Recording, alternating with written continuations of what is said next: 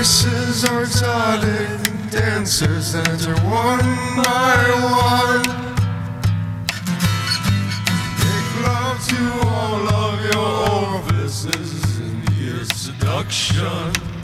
Your seduction. Hello and welcome to Ear Seduction. I'm your host, Paul Schilling. Today I have an interview with a nihilist and somebody who's a part of the secular community here in the Denver area. And I wanted to interview him because oftentimes out in the world, I hear people claiming or thinking that religion and religious groups have some sort of monopoly on gathering together, having a sense of culture or a sense of community. They have their senses of tradition and so on. And it's not a monopoly. It's a very human thing. It's not a very religious thing. Religion is a human thing, okay? And getting together with people and singing songs or dancing or enjoying fine wines together or whatever culture that you're going to engage in with those people, but communing with people isn't solely religious. It's in fact social, and we are social creatures. Homo sapiens are well known to be of the most complex social creatures in the world, and religion doesn't have a monopoly on that community. So this interview is with a friend of mine who is a part of a secular community and readily and openly engages with other members of that community in his own home and tries to enrich that community with his own personal style. So let's listen in. Why don't you introduce yourself? We have a extra special guest this evening with us. My name is Dan. I am an amateur musician and an atheist, and I know Paul tangentially, and we started hanging out and playing music together, so glad to be here. Yeah, and so how did we first met at Recovering from Religion. Is that right? Mm-hmm. That's once a month. Yep. And is it the first Tuesday or what's the... First Saturday. First Saturday. And it starts at, what time is it, 11? Something like that, yeah, 11. Yeah. We're always late. You're always late? Okay. So, Recovering from Religion, that's where we met. I met you and Gina. And who else did I meet there that night? I met Mike, I think, that night. Mm-hmm. There was a few other people, but tell me, when did you start going to Recovering from Religion and why did you go? Well, my wife started before I did, and her experience was different than mine because she was sort of a dyed-in-the-wool atheist who lived in a strict Catholic family and had to deal with those, the struggles of being forced into a mold that she didn't quite fit. And my experience was a West Virginia fundamentalist Church of God, sort of a background.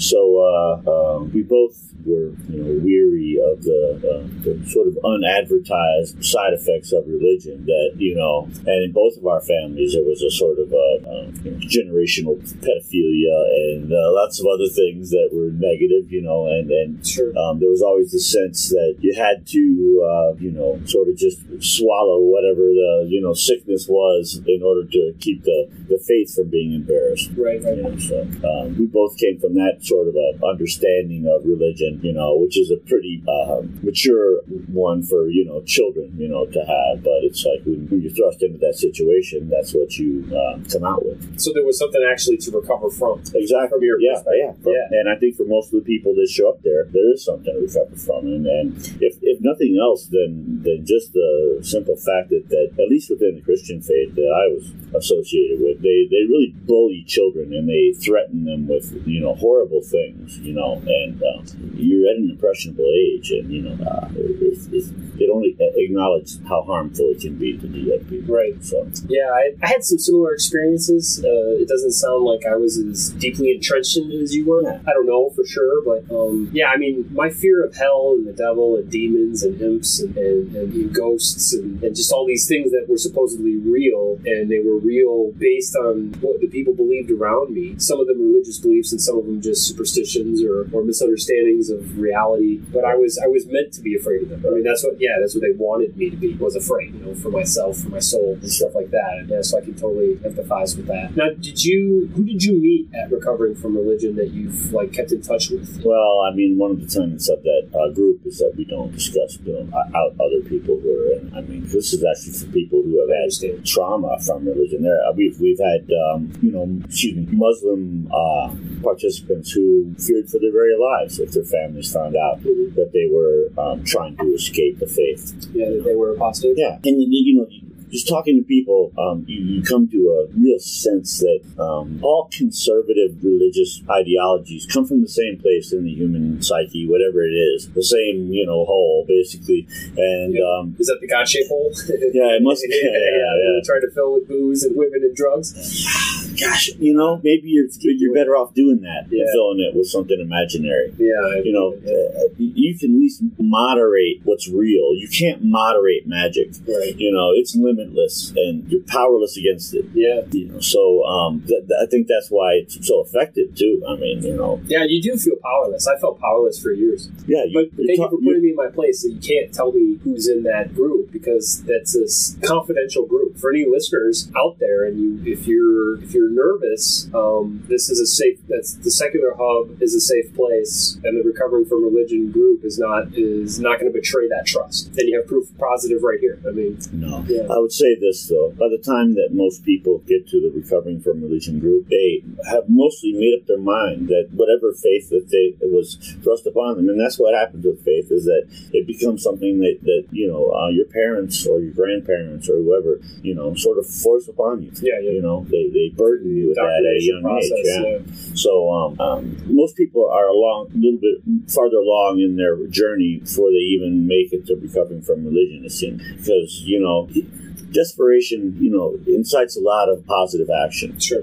Maybe a lot of negative action too. But in the case of people, leaving faith, you get to a point where there's no other choice, then you have to do that. And I think that's where a lot of people end up. Yeah. As I was saying to you earlier, one of the things I wanted to really showcase in this episode was secular culture, and how rich it is, and how welcoming and warm it is, and how non-judgmental it tends to be. Although we have judgments on people, right? I mean, people come over and talk shit or make asses of themselves, or even, I think we were talking about a Krampus party from years back where somebody just sort of showed up and sort of crashed your party, and you guys were like, oh my God, this sucks, But it's not, we're not damning anybody to hell, which is nice. No. And then we're also not, I feel like the judgments are more valid. Mm-hmm. It's because you were an asshole, or it's because you did something rude or mean. It wasn't because you're gay or because you're just who you are. Sure. And that's for some reason against the rules.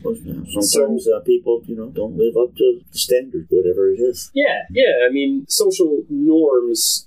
I just think the secular community, what I'm trying to say, I think the secular community is much more forgiving, for one, and then also accepting. And so I wanted to talk to you a little bit about your Krampus party. Yeah. So tell me about Krampus. What is Krampus? Well, Krampus was a pagan age demon that got its own day, or I don't know if it was a week or whatever, but there's like Krampusnacht, which is like supposed to be like December 6th, and that's when Krampus, this demon, comes and punishes naughty children. Yeah. And not just punishes them, but in gruesome, horrible ways. He dismembers children and eats them, and it's just a horrible thing. Look it up. Yeah. But Krampus is spelled K. I thought it was C. Yeah, no, it's Krampus. Yeah. And it's an Austrian thing. Yeah. In fact, I worked with an Austrian guy, and he told me when he was a child in Austria that he would there was a certain storefront that had a Krampus head displayed in the storefront, and he would cross the street to avoid it. That's really? how frightened he was of it, because it was something they always talked about. It's a good example of how credulous children are, and why it's so important that we don't feed them bullshit, because it affects them. It does. It's a lifelong scar that you give them when you teach them to expect stupid things to be, reality. It's just not how it is. Well, I looked up Krampus before I came here, maybe a couple hours ago or whatever. And to your understanding, is Krampus contemporary of Saint Nick, of the ancient Santa Claus legend? I don't know if they're even sort of related, other than the fact that they both happen in December, and one is sort of like the antithesis of the other one. Yeah. Like Santa's all about ho-ho and here's your gifts and all that, and Krampus is about, time to pay the fiddler. Yeah. So I wonder if Santa collects the data, who's naughty, who's nice, and then Krampus just gives looks it to Krampus on December 1st and goes, these are the kids you should go murder. You got the red pen. Yeah. Yeah, you're gone. Well, obviously the party is tongue in cheek, right? I mean, it's obviously we do it's not a believe in joke and it's demons. We're fun. atheists, right? Yeah, totally. But so what gave you the idea to start a Krampus party? And I think you dress up as Krampus, right? You are Krampus at the party. I am Krampus at the party, Oh. yes. What gave us the idea was we learned about Krampus one Christmas time. We went to backing up a little bit, when my wife and I got into the Denver atheist community, it was through a group called DAFT that used to exist. And it was to a friend we met there that we saw a video on YouTube one night at one of their parties about Krampus, and they had this parade. This was in Austria, where all these Krampi were marching down the street, and people were bringing their children to the edges of this parade, and the Krampus would run out of the parade and grab a small child and carry it off, and it was just hilarious. The child, of course, would be freaked out as hell. Yeah, they took it pretty seriously. Yeah, so it was just hilarious, and so rather than celebrate traditional Christmas, because we are not traditional people, sure. We had a first Krampus party, and unfortunately we had open enrollment, and so we've learned since then to be more selective about who we let go. So it's been a great run. Yeah, no, I had a great time at the party, and this year will be our 6th party. It's the 6th year this year. Okay, it was actually 7 years ago that we started it, but we skipped a year between 1 and 2 because the uncertainty. That meetup request or whatever you guys did. Yeah, due to the open enrollment policy of the first one, we had, I don't want to say undesirable people, just people that don't really get fit. Didn't quite work out. Let's say that. Yeah, that's a nice way to put it. That's a nice way. Who's not selective in life? People that will befriend just anyone. I don't know. I think they get caught up in the raid. Yeah, I think you kind of have to be, because You some have to be a people little seem bit to want selective in to life. use you for things, or they're Of not course, reciprocal. They don't Exactly. reciprocate. So Exactly. you're the kind of person that gives a lot of yourself or your time or whatever, and they don't reciprocate that. And I don't think people need to feel guilty about saying, I don't want to associate with you. Yeah, no, you shouldn't. Unkind, uncool, You don't whatever even have to person. tell them why. You can Dishonest. just say it's not working out. Yeah, or Right. whatever. Yeah. But you shouldn't feel guilty about that. No. But I think in our current society, that's what we do. We just try to embrace our guilt all the time, And it's fine to be responsible. It's another thing to be self-deprecating. Humans aren't that bad. Just be a good one, and let the rest work itself out. And the other thing too is, like, your good might bother somebody else. A lot of it is just personal preference, right? Like, a lot of the people that maybe I don't associate with, they're not bad people. They're just not my kind of. Maybe they like things I don't like, or they like to do things I don't like to do. Exactly. And those things aren't bad. They're just things I don't dig. Yeah, I just don't dig doing it. Let me ask you this real quick. So, at the party this year, so this was my first year. This last year, 2018 was the first year I went to this party. I was very lucky to go. Sorry. I thought, no, it's fine. I know we've known of each other for about 3 years, but we just sort of became friends at the Krampus party, and then thereafter. Yes. Other than saying just hello at functions or whatever, things that we were mutually going to, like secular hub events, science talks, stuff like that.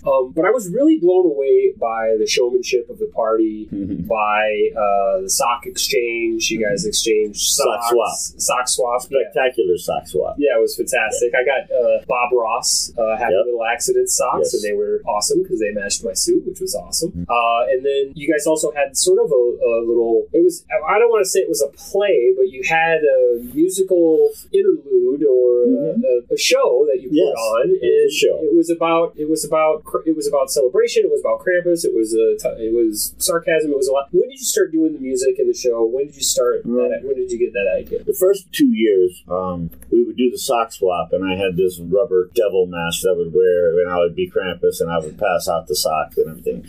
And that was great. But on year 3, I decided that I wasn't going to wear that, fucking devil mask anymore because it was uncomfortable.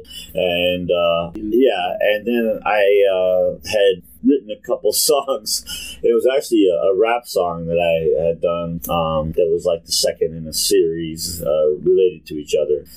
And we can talk about that later if you want to. But I don't know about you rapping. I was like, I'll take your word for it. Yeah, that can happen. I'm from the hood. Yeah. So anyway, decided I was going to perform a song, and so I did the Weasel song, and I got we're always so lucky to have a lot of friends volunteer at our party to do stuff because it's become more than just one party. It's 6 or 7 parties all year long, you know, related to it because you have rehearsals and you know, work things out. Yeah. It's good. You know, it's always an excuse to have another get together. Yeah. I hope I'm invited to the next big get together. I can do stuff. I can do stuff for you. You're always cool. So so that's how it started. I did that first one, and then the next year, you know, we each time we're looking for a new theme because there's a new theme every time. You know, parties 1 and 2 didn't really have a theme, but party 3 had the theme Rise of the Weasel. So it always leaves us open to go back to the Weasel again. That was one of the rap songs, and then the next year it was Grampus, and I did a rap song I wrote about being old. Now you're not that old. I know, but You don't have to say you're old, but you know, I mean, you're pretty old. yeah, exactly. You only have to be 50 to get AARP card. So Yeah. anyway, that's what it was. It was a take on that old song, but changed it up a little bit and made it you down with AARP.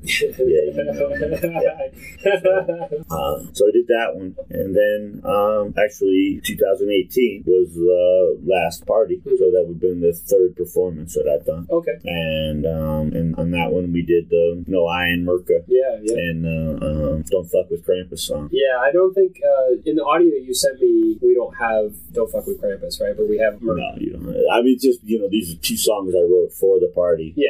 But as being a part of that party for the first time, there was like a sense of community and kind of family. There was like a sense of belonging. Yeah. And a lot of it had to do with like what you said, other people that were engaged in the actual making of the party. It wasn't just like you and Gina. It was like 20 people, all right. taking responsibility, all being sort of behind the scenes, all pulling together. It's all partially theirs, you know, so it's their party too, you know. Yeah. That was really cool. I don't know, everybody really enjoys it. Yeah, no, I had a great time. I better be invited personally to the next one. You're in. Then maybe I could have a plus. Yeah, there you go. Maybe. So we were just talking about Gina a little bit, and you referred to her as your wife. Yeah, we got married in 2007. It was really my idea. I mean, I was the one that wanted to get married, and it just because, you know, I don't know. Maybe it's one of those sort of residual, you know, vestigial sort of cultural things that you can't get rid of if you're raised within that culture, you know. And so, like we were talking about earlier, and so,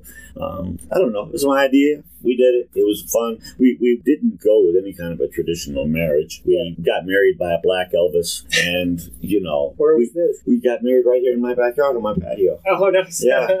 And we didn't say I do. We said and it was just a bunch of different stupid things. And you know, we had like an Elvis, you know, because of the Vegas. We had a Vegas theme. Did I say that? No, not yet. But Yeah. We had a Vegas theme.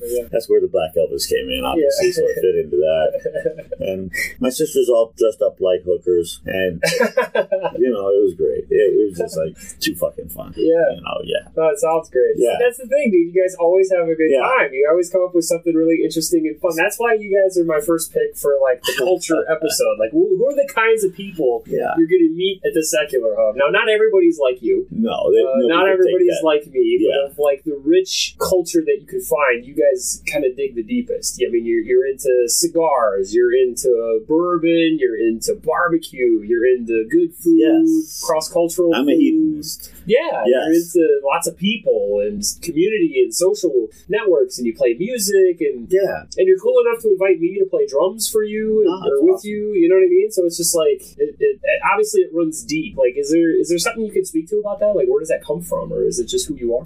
How you was raised? We never had we didn't have a lot of parties at my house or anything like that. My parents weren't, you know, they couldn't afford to be that, and they were, you know, they weren't cool people. They just weren't. You know, it's like, but I was exposed to some cool people, and I grew up at a really cool time in the country, and in a really cool place in a way. I mean, you know, because when was that? Was it the 70s, 60s? Yeah, I was born in '64. Okay, you know, so I was born in East Cleveland. Formative years in the 70s. Yeah, and you know, we grew up in a black neighborhood, and my father sort of refused to participate in the white flight of the time, where, you know, I don't know if what I do has anything to do with my sense of culture, honestly. It's just, what do I enjoy doing? You know, how much fun is it to participate in something like this, you know? So, Well, I think when I call it culture, I mean, it's like you have an inclusivity. There's it's not just something you like to do. You like to do it with other people, which sort of builds a culture. So it's like a social socialized culture where we get together and we talk and smoke cigars in your backyard and we eat pulled pork and we talk of shit and, we play music and like that part of it, I think, is more of a culture. Well, I mean, that's one aspect of it, certainly. I mean, you can have some kind of camaraderie with people that doesn't really revolve around, magical skymen or anything, And, but the community is much bigger than that. I mean, there's a lot of people within it that wouldn't necessarily enjoy smoking cigars with us. No, but we can bond over, in watching the speaker at the hub and expanding your mind, the hub has great speakers. They have such good science talks and they do. Social talks. There is a whole community out there. There are cool people. There are people to be friends with. There are, substitutes for, being in an oppressive sort of community where people can just judge all the time, And you can't question in those communities, right? I mean, to me, that's the big drawback of being in a religious community or in a religious culture is questioning is against the rules. And here, in this kind of community, in this kind of culture, questioning is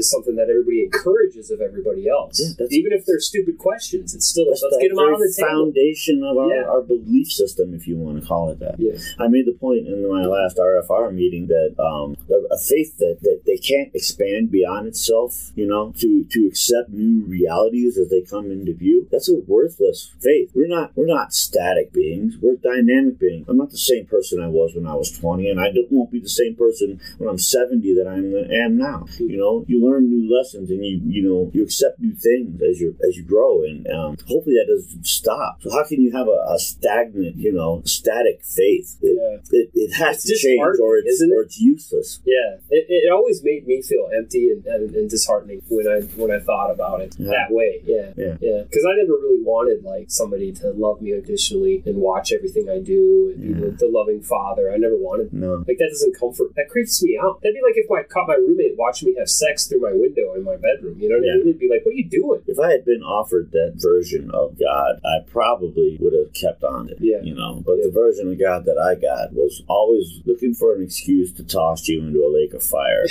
And, only by being ultra vocal about, how much you love him could you possibly redeem yourself, He had to see it all the time. Well, and he asks for the impossible. How do you love something that you can't know in any way, shape, or form? I mean, sometimes I barely love the people that I know the best. And I love them. I love those people. Sometimes I'm like, man, you are really rubbing me the wrong, I need some space or whatever. Sometimes it's hard to love the people you know for a fact exist and care about you. What about this being that supposedly exists? You have no identification with them. You have nothing to look at, nothing to see, taste, touch, smell, nothing. How do you even love something like that? We kick the word love around like it, it's a Swiss Army word. Yeah.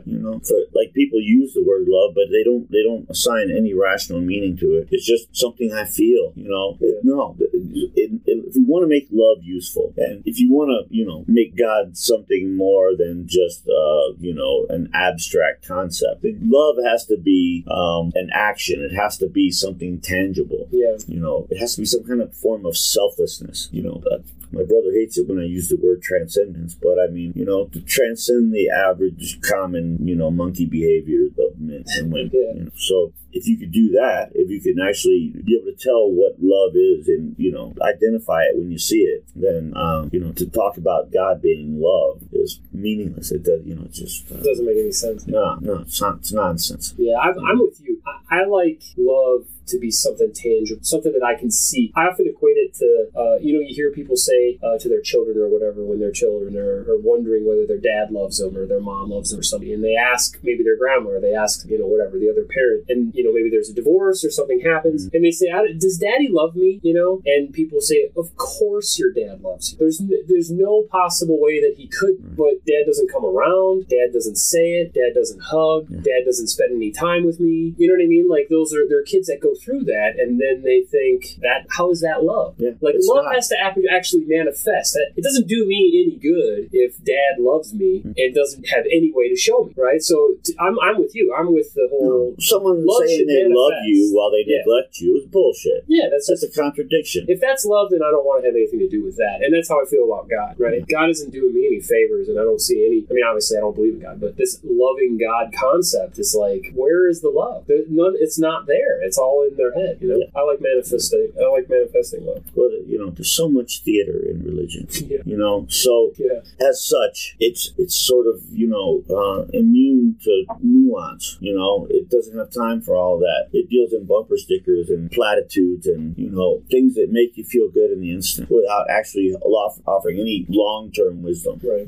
Yeah, the nuance is often superimposed onto it by better thinkers of modern day. You hear people that have an intellectualized understanding of religion, and they add all the gray area and the nuance and the spectrums and all that. Yeah. If you really read the book, if you look at the people that wrote it, it's more contradictory than anything else. But after that, there's really not a lot of nuance.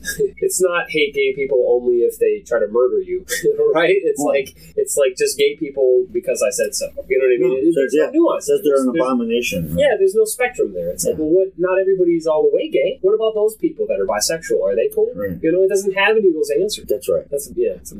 So we were just talking about religion. Yeah, What are your current thoughts on sort of the religious state that we find ourselves in? I mean, just to throw in a little bit more there. Well, I mean, I think each generation sees their religion evolve, whether they admit it or not. And I'm definitely seeing an evolution, or maybe it's some kind of cyclical thing. But what I'm seeing is that people are leaving religion. They're leaving the nuns are organized way religion. up. I did some work in my job at a parochial school recently, and the lady there was limiting the fact that they were going to have to go down to just kindergarten and first grade because they couldn't get them, students in the door to be able to keep the doors open. Right. So they the most efficient course of action was to cut classes. Yeah. Or instead of going up to 8th grade, they just do kindergarten and first grade. Mm-hmm. But I mean, secretly, when I heard that, I celebrated it. When she was telling me how parochial schools all over are struggling, and that seemed like a positive change to me. Yeah. And then on the other hand, I see that religious rhetoric is still very pop culture positive, and it's still, there's still the what I call the false moral credentials of faith that exists, and I don't know how you fight against that. I don't know how you wrest that what they've sort of taken to themselves, that superiority complex. I don't know how you take that from them. Again, magic is limitless, and so they have no sense of duty to our shared reality. But once they get indoctrinated and they find themselves on the moral side of the arc, which the religious overwhelmingly do, you're right. It's very difficult to pull them over to the correct side, and I don't mean like the right side or the side I prefer. I mean the actual evidentially correct side. It's very complicated. That's why we still have so many problems with abortion and women's rights and gay and lesbian rights. And I mean, this is all pressure coming from the religious, and it's so clearly immoral, and they're so clearly immoral. Even the story of Jesus himself, just picking on the Christians for a second here, is completely immoral. To murder your son, to scapegoat for the sins of others. That is, I wouldn't want that for me. Mm-hmm. If somebody said Jesus died for you, I'd say, no, I don't. He didn't die for me. I don't want that. I wouldn't want somebody to die for me. That's horrible.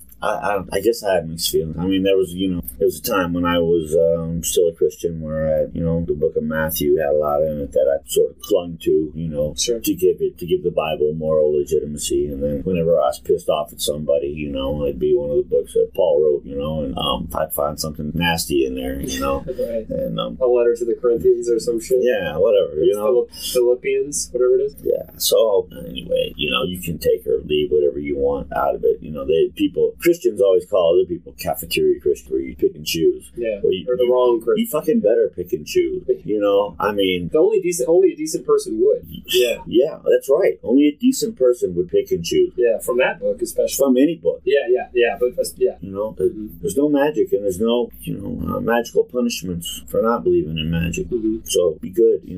Right now. Well, in Ain't No High in America, you have a religious spin. You also have a little bit of political spin. Politically, what do you see happening now? Like, what's your take on what we're seeing in the United States politically? I don't know. I feel like it's a little bit crazy, They keep using the word constitutional crisis to describe what's happening, the subpoenas and everything. You're talking about the White House. Yeah, and we are divided as hell, Yeah. Is this really that much different, though, than, like, Junior Bush? Or is it really that much different than some of the stuff we saw in the past? Or, I mean, do you see a stark contrast to previous presidencies? You made a good point. I mean, I guess it's an angry time in the country, whether or not the basis for it is viable. Yeah. So... there does seem to be more anger maybe than in the past. I feel like George W. had a lot of uncertainty from our side. Yeah. We were like, what is he doing? You know, what are we doing? Why are we in Iraq or whatever? But right now it seems like we're really angry because we're seeing this alt-right push. Yeah. We're seeing the fundamentalists prop up Trump. We're seeing just odd behavior that I can't square it. I can't figure out why a fundamentalist would support Trump other than they want Roe v. Wade overturned. And Trump seems to be the puppet to do it. Yeah, that's scary as hell. But, what is it? I have to be honest when I say I'm a little bit pessimistic about what's happening. Trump has a lot of support. Yeah, he still does. Yeah. It's low in comparison to former presidents, but it's still in the 30s and 40 percentiles. Or percentages are in the 30s and 40s. That's a lot of people. It is. And I meet, you meet them occasionally. A lot. Yeah, I had a few run-ins recently. Did you? Yeah, just a guy at work today. He was talking about Caitlyn Jenner and it transitioned into how he thought that two men getting married to each other was the same as a pedophile marrying a child or a man marrying a horse, or he thought that bestiality and pedophilia and homosexuality were just three sides of the same Rubik's Cube, and I was sort of shocked because the guy's really friendly and I like the guy, but I mean, what a fucking dick thing to say. I mean, how stupid can you be? And then the other guy that was in the room sort of said to him, well, I know you're very religious. And it's like, oh, that is excusing it? I mean, it's okay because he's religious to be, that ignorant and bigoted, really? Oh, man, I don't know what to say. I was sort of speechless, Yeah. I think if that as an excuse, I know you're real religious. I think when we see people that are just so outwardly ignorant, like you said, that is the only excuse. I can't think of another. Have you heard of another excuse for that? I mean, it's an excuse in the sense that only the religious can be that ignorant, right? I mean, can you think of another group of people that can just... Well, I don't think dogma necessarily... I don't think that ignorant? Yeah. I think that humanity is perpetually ignorant and perpetually surprised by it. We always have higher expectations than what we can actually achieve, It's just who we are. We're just, hopeful monkeys. But, at the end of the day, the ass is getting scratched. Yeah. Well, there's some of that pessimism. I don't disagree with you.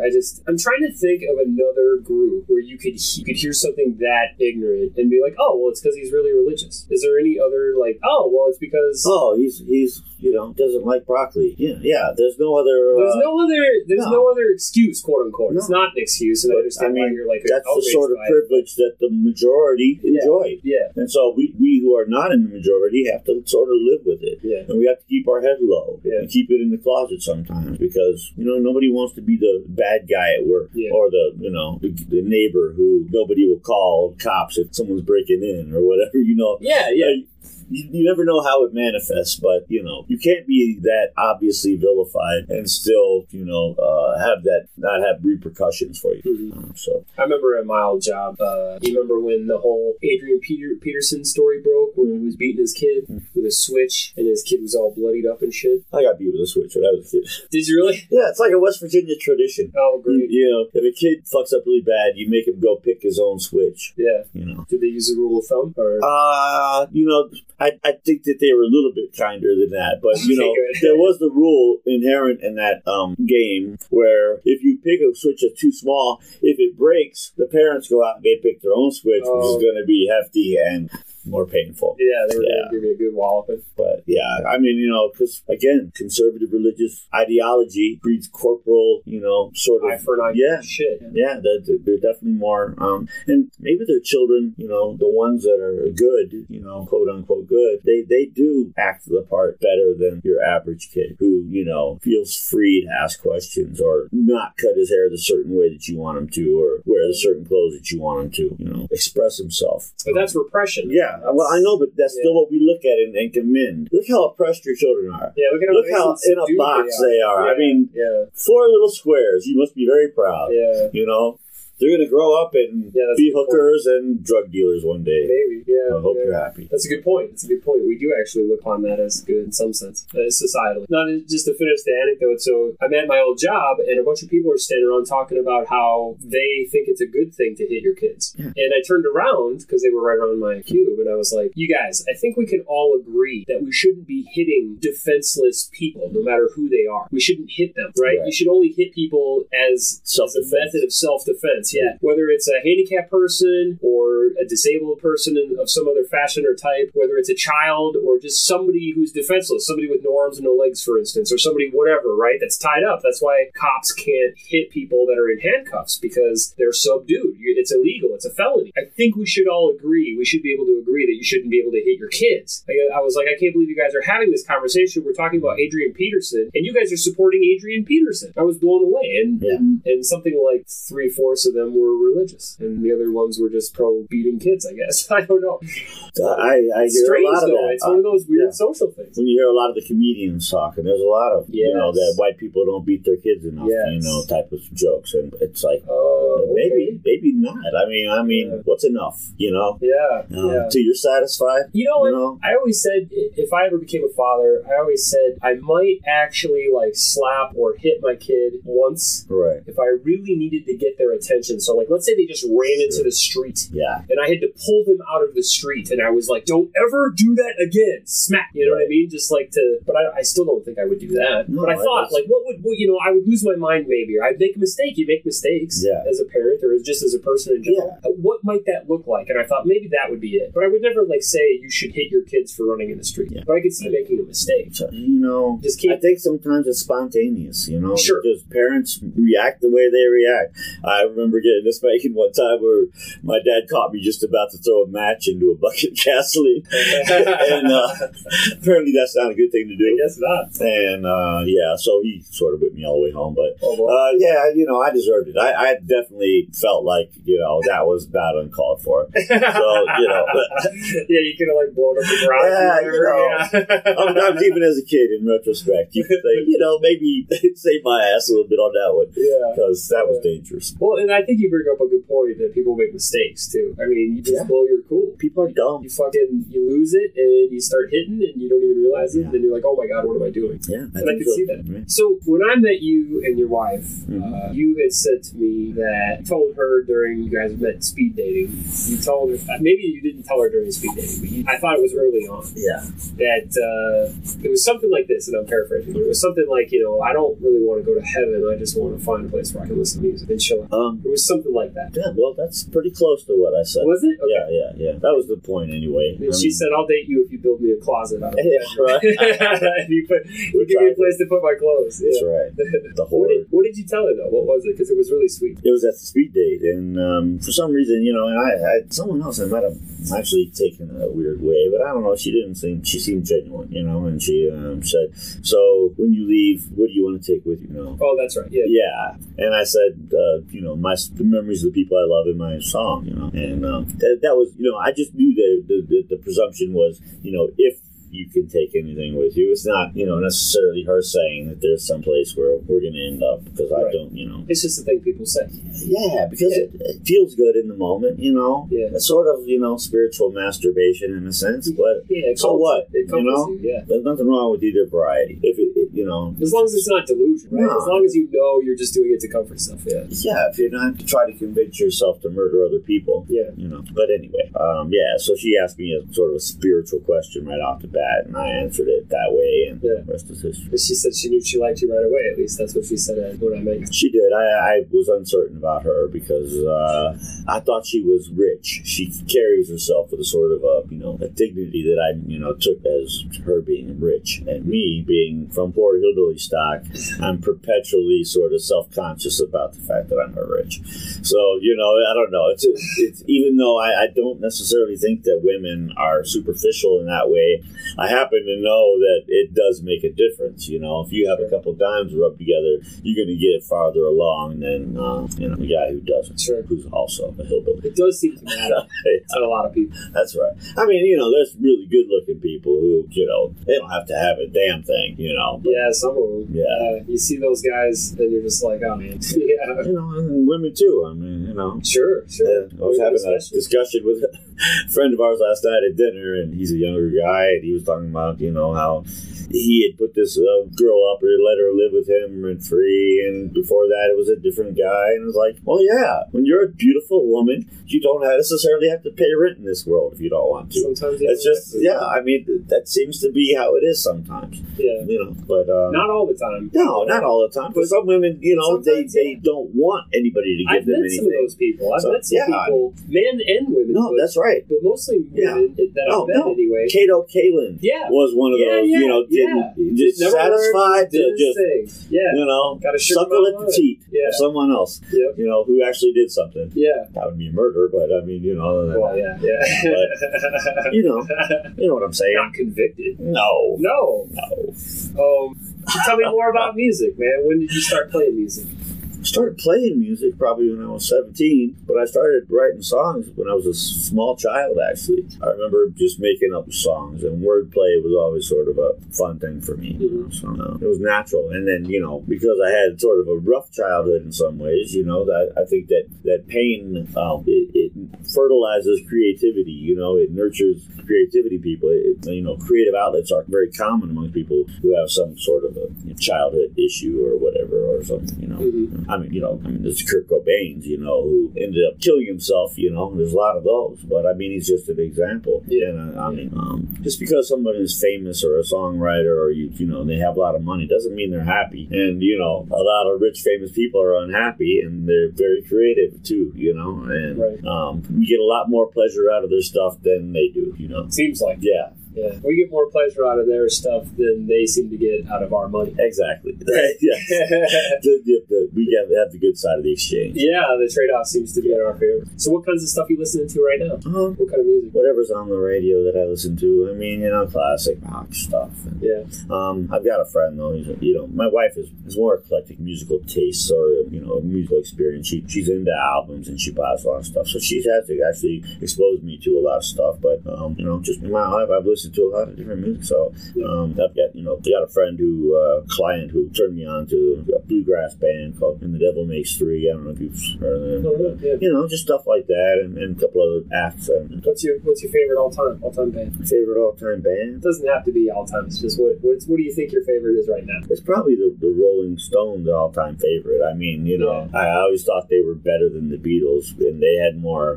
They were grittier, you know, less wholesome. You know, that wholesomeness, you know, just it always irked me. You know, wholesomeness did. You know, it always seems to be an act. You know, that motherfucker in the bow tie, he's diddling someone. You know, it's just how the world works. You know, I'll take the dirt I can see over the dirt I can't see. You know, and so that's where my head's around that. But I always liked the Stones too. Yeah, I was a big Beatles fan growing up because my mom was such a big fan. Yeah, we would listen to that together, so it's like that was a part of us. You know, it was a part of our relationship. Well, we have a big Beatles picture in our dining room. Oh no, I know you're a Beatles fan. We have Beatles over the television. I get it. I kind of preferred the Stones too, and for the same reason. They didn't harmonize either. It was just I'm a big John Lennon fan and everything, but I just thought that as a band, the Stones were better. Yeah, you know, I agree. And were more unafraid to be themselves. And so that's why, you know, I try to write honestly when I write songs. Try to spit it just as it is. But I do think about what I write, and I do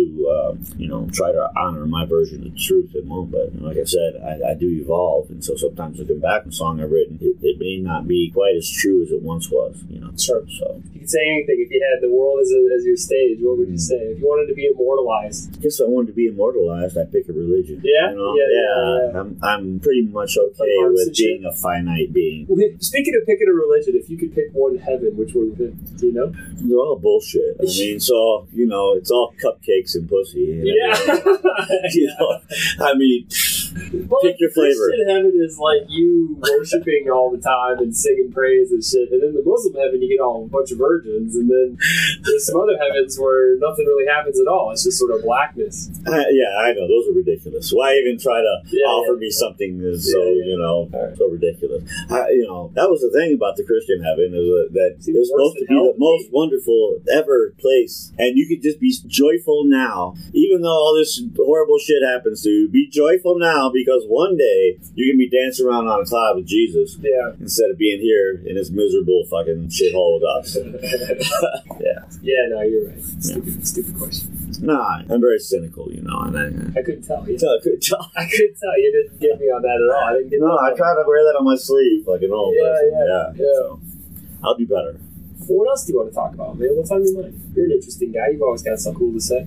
I don't know, man. I mean, what would be my message for humanity? What would you tell any potential Secular Hub member that might listen? We got good people, man. I mean, they're normal people. Some of them are poor, and some of them are ugly, and some of them are attractive, and some of them are, a lot of really smart ones too. I don't know if it's smarter than the average church would be, but sure seems that way to me, Yeah.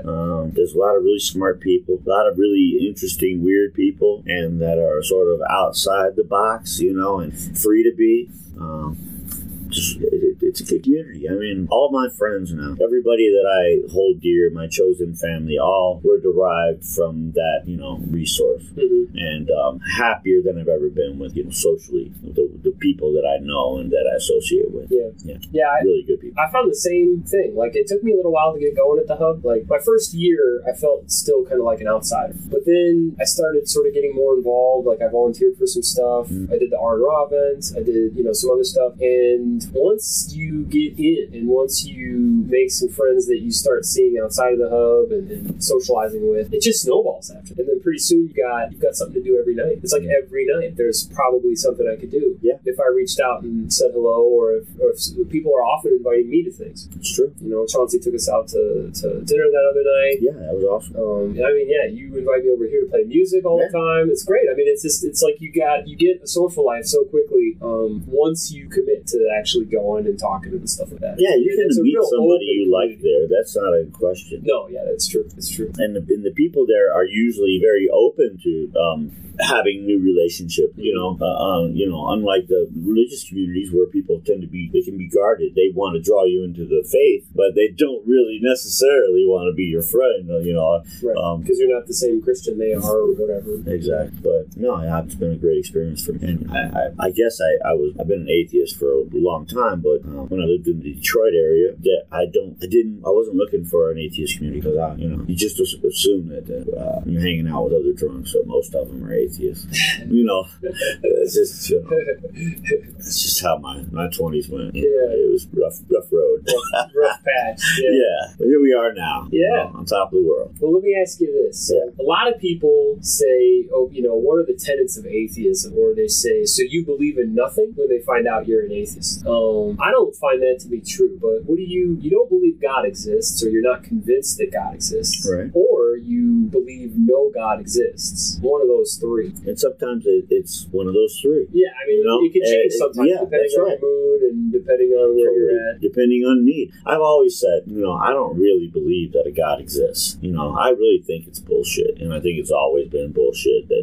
is used to manipulate people and blah, blah, blah. However, if I'm ever in a car accident and I'm trapped in there and I'm bleeding and, nobody's coming to help me, I've reserved the right in my desperation to call out to whatever force I want to make up. And I don't feel at all ashamed to do it. Yeah. I don't think it makes me a bad atheist. No. It makes me a normal human, because it's not coincidental that 80-something%, of the world population believe that there's a sky guy. Mm-hmm. It's not an accident. That's who we are as a species. Right. And that's, you have to reconcile being a humanist and being an atheist, because being an anti-theist or an atheist, you're opposing something that's fundamental in humankind, or so it seems. Mm-hmm. And for good or bad, that's who we are. Mm-hmm. And you have to take the whole package. Yeah. So as atheists, we have to be, here's the word transcendent again, but the way you love other people is by understanding that they are not all as evolved as you, and that some people have weaknesses and pains and desperations that you can't see, and the religion may serve them on some level. Obviously it does, or they wouldn't have it. Right. Somehow we transcended the need for religion. Yeah. Somehow we found substitute comforts. Yeah, or no comfort at all. Yeah. Or the comfort in knowing that you're free to find the comfort if it comes along, and you're not locked into one particular, paradigm for the rest of your life. Because obviously, like I said, we're constantly evolving as people. Why would we choose a stagnant or a static ideology? It will never fit. It's like having a one-size-fits-all pair of shoes. Right. It's going to work for a couple % of the people are going to be like, see, religion religion is great. See how comfortable these are? My toe comes right to here, just perfect. And then there's a lot of other people that are going to be like in clown shoes, and a lot of others that are going to be limping along, with broken, phalanges or whatever it would be. Metatarsals.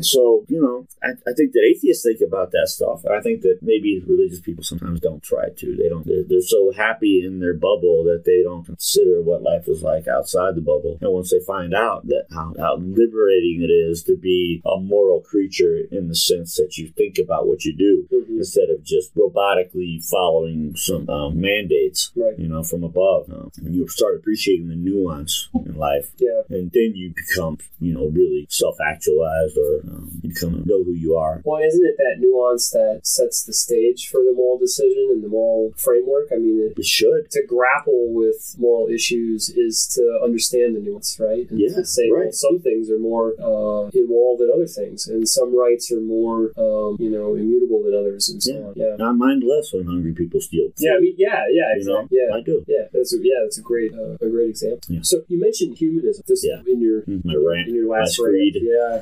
So is that what you believe? Is that where you derive a lot of your ethics from? Is a humanist perspective? Well, I used to consider myself a humanist. I have a shirt I had made. It's got a picture of Darwin with doing the shush thing, and it says humanist, but only until we discover a better species. Yeah. So that's sort of where I'm at. We have our problems too, and our faults, and I struggle to be a humanist sometimes because maybe it would be better if we were replaced by something better, but or if we weren't so prolific. We seem to be self-destructive, Yeah. But I mean, like, if there were less of us, like the humanist perspective is to maximize. There should be less of us. Yeah, well-being for as many people as possible, but not at the expense of basic human rights. Right. But the best way that sort of leads to a growth model that I don't know that I'm totally comfortable with. Yeah. I mean, at some point, fruitful and multiply model is where we've been. Yeah, that's kind of where we are. We need if you want to make life precious, make less of it. Yeah.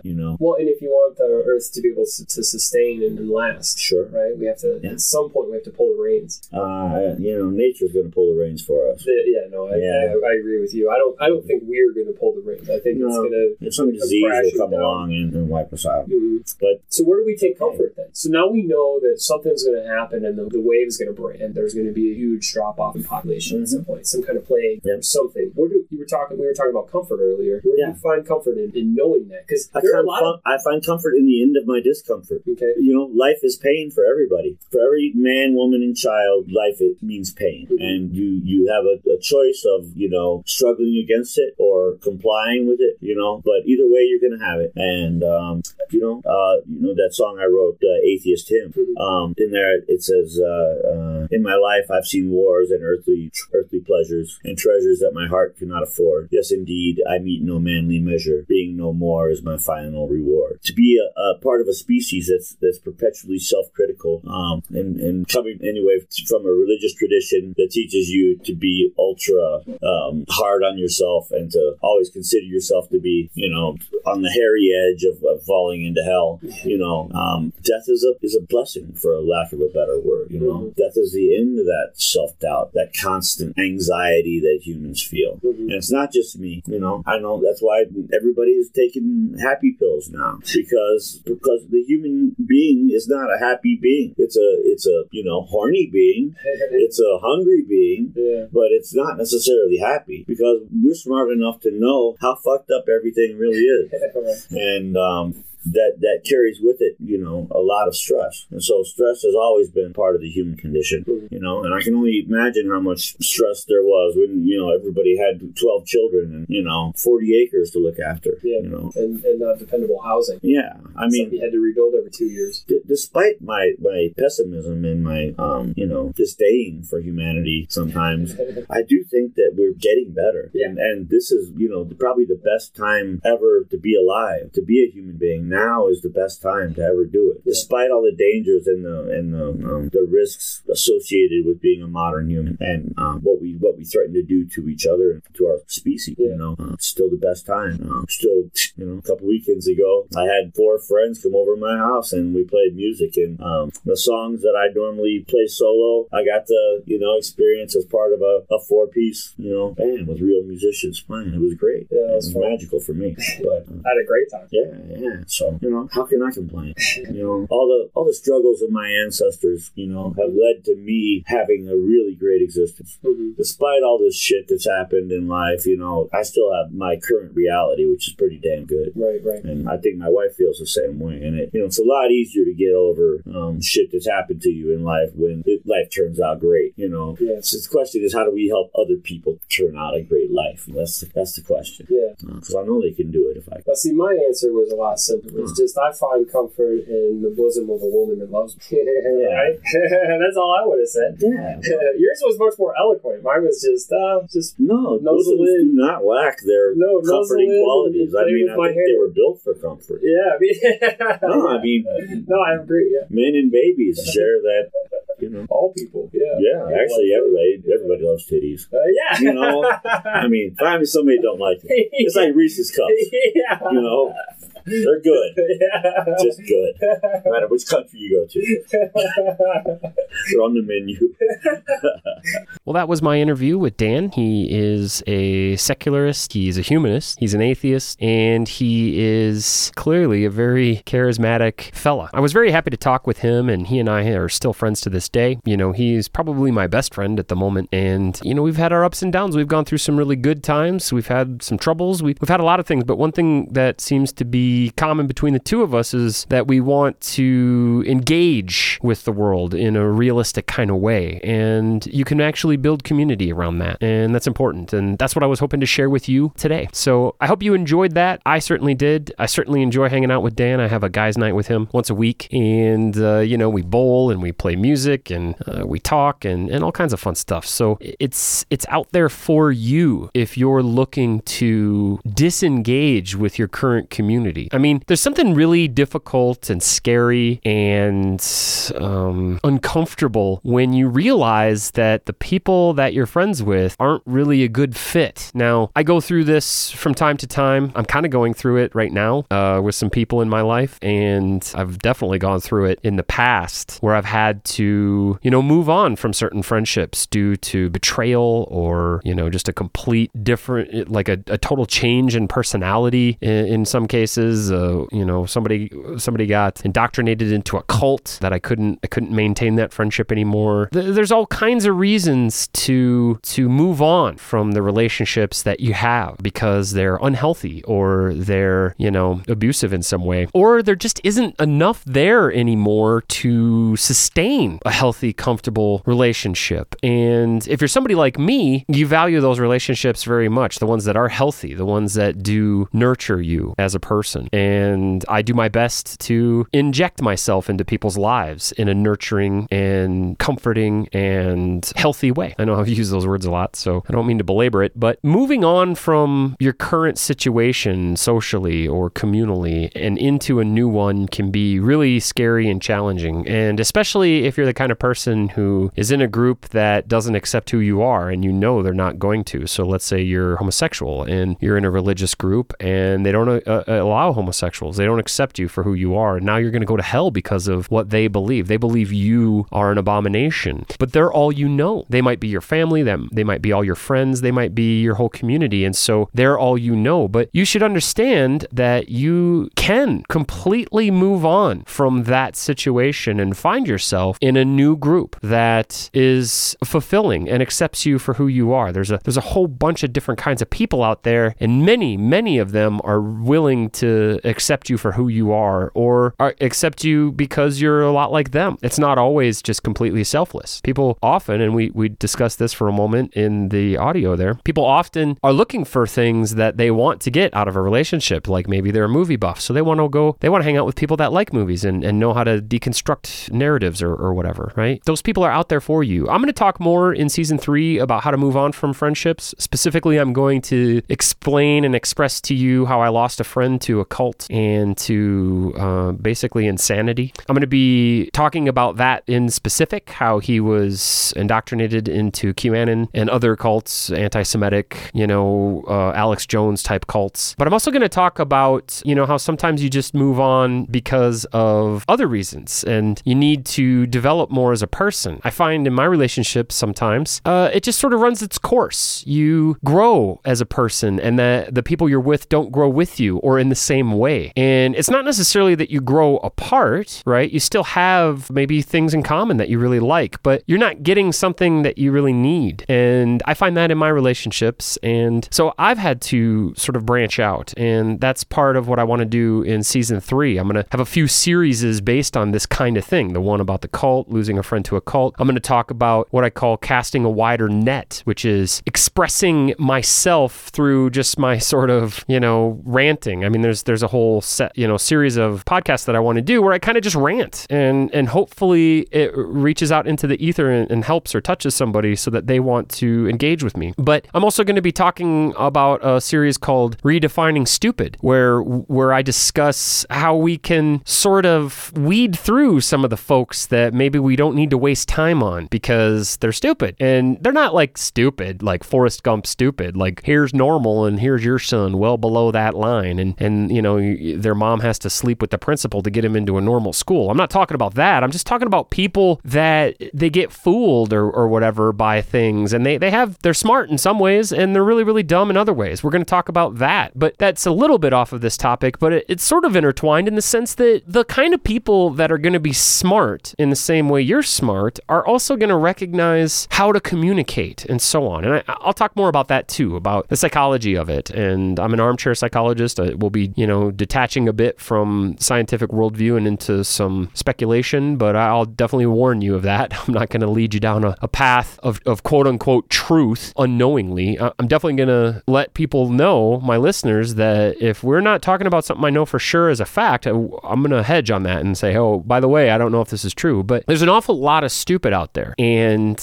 being able to identify it and to avoid it is important. There's also an awful lot of people who just don't have the mental capacity to communicate effectively. They don't understand their own emotions. They're steeped in denial, for instance, or they're very childish. They never really went through the process of developing an adult perspective, an adult way to communicate with the world around them. I have a friend, for instance, who has very, I would say, severe anger issues to the point where people in his life have told him he has anger issues and that he needs to get them addressed. And he's so in denial about these issues that he actually sat down with me one day and asked me if I thought he had anger issues. Now, I wasn't comfortable in the venue that we were in to have that discussion. It wasn't really an appropriate place to have sort of a deep conversation. So I sort of sidestepped the issue and just said, hey, you're not angry at me because I don't represent any pressure on you. We just hang out and have fun. But yeah, I mean, I think I said to him, I think it's something you should look into. Like maybe it's something you should see somebody about, like a talk therapist. But if people in your life are telling you that you have anger issues, people that are close to you, you have anger issues. It's not something people just bring up out of the blue. As another example, well, and just to finish that thought there, my friend that has these anger issues is so in denial about it and has sort of a juvenile way of expressing himself. He doesn't have a lot of words that he uses to explain emotion, and he doesn't really describe his emotions or engage with his emotions, and especially not with other people. He might feel his emotions, of course, but he doesn't bring them to other people and try to work through them. So he doesn't have an adult understanding of them. He hasn't explored them. And I think part of exploring your emotions is to talk about them, to bring them to the table with somebody who is educated on the matter, like a talk therapist or, a friend is good too. But there's only really so much a layperson can do. You need somebody who understands, for instance, midlife development in white males. You know what I mean? You need somebody that has a background in behavioral psychology to understand what's going on with you and why you might be having these emotions and how to identify them. I know that when I went to talk therapy, my therapist went to great lengths to help me understand which emotions are which and how to choose between the different emotions that I was having. In other words, how to identify them, how to express them, how to talk about them in an adult way with an understanding. And then what if the person you're talking to has no understanding that emotions emotions are something that occur in your head, and you can meditate your way kind of around them. It's not that you're not going to feel them, but you can recognize that you are separate. There's a whole bunch of you that's separate from these emotions. It's not your whole body that feels this emotion. It's a small part of your brain that generates this emotion. And if you meditate on that and on your breath or whatever, if you meditate, you can actually separate yourself from these emotions and just recognize that they are emotions and that they're temporary, that they're going to pass. So if you don't have any understanding of any of this, then in what way are you an adult emotionally, right? And I think a lot of people find themselves in that situation. One last example, I dated somebody quite a few years ago now who I actually had to sit down with and say, look, I think there's something wrong with you. Like, I think you have a mental disorder of some kind. Like, there's a chemical thing going on in your brain, because she was just so erratic and manic and it didn't make sense what she was saying. There were these controls that she was trying to place onto me, and just wild accusations about my behavior and distrust and paranoia and all manner of psychological issues that would bubble up during this relationship, to where I had to say, maybe you should get help. Like, maybe you should go and talk to somebody. Maybe you should have some therapy, or see if there's a drug. Maybe there's something you can do that is or maybe somebody can diagnose what's going on with you and treat it. And, that didn't go over very well, as it generally doesn't when you try to help somebody in that way. And, that's another example of, if you happen to find yourself in that situation and you're trying to reach out to somebody to be honest about your concerns with their mental health, you need to be able to just say it without having some sort of bizarre juvenile response. She lashed out at me and said she was offended. It's like, look, there's nothing to take offense to. Mental health is like breaking your leg. You don't get offended when somebody says, hey, maybe you should go have that looked at. That's pretty swollen, When you see things that seem off in a very real way, mentally, emotionally, intellectually, it's worth going to a doctor. There's no reason to delay. And so, like I said, that didn't go over very well, but that was a good reason for us to not be together. If somebody in your life is going to be mentally ill and you bring it up and they're not going to address that mental illness or even acknowledge that it exists or that it could exist, maybe she's not mentally ill, but she could be, and we don't know. Maybe going into a doctor and finding out, no, actually, I'm fine. They did a MRI or whatever, a fMRI scan on me, and I'm good. My brain is healthy, and she can't find anything wrong with me. There's nothing diagnosable. So maybe there's another way to deal with this, or maybe we're just incompatible, right? So it's not out of the realm of possibility. People shouldn't be so emotionally inept that if you bring up a concern about their mental health, that they think that you've lashed out at them, or they think that you've insulted them in some way. That's what it means to be an adult, to be emotionally mature. Now, this is a little off topic from what we just heard, but I just wanted to share this with you.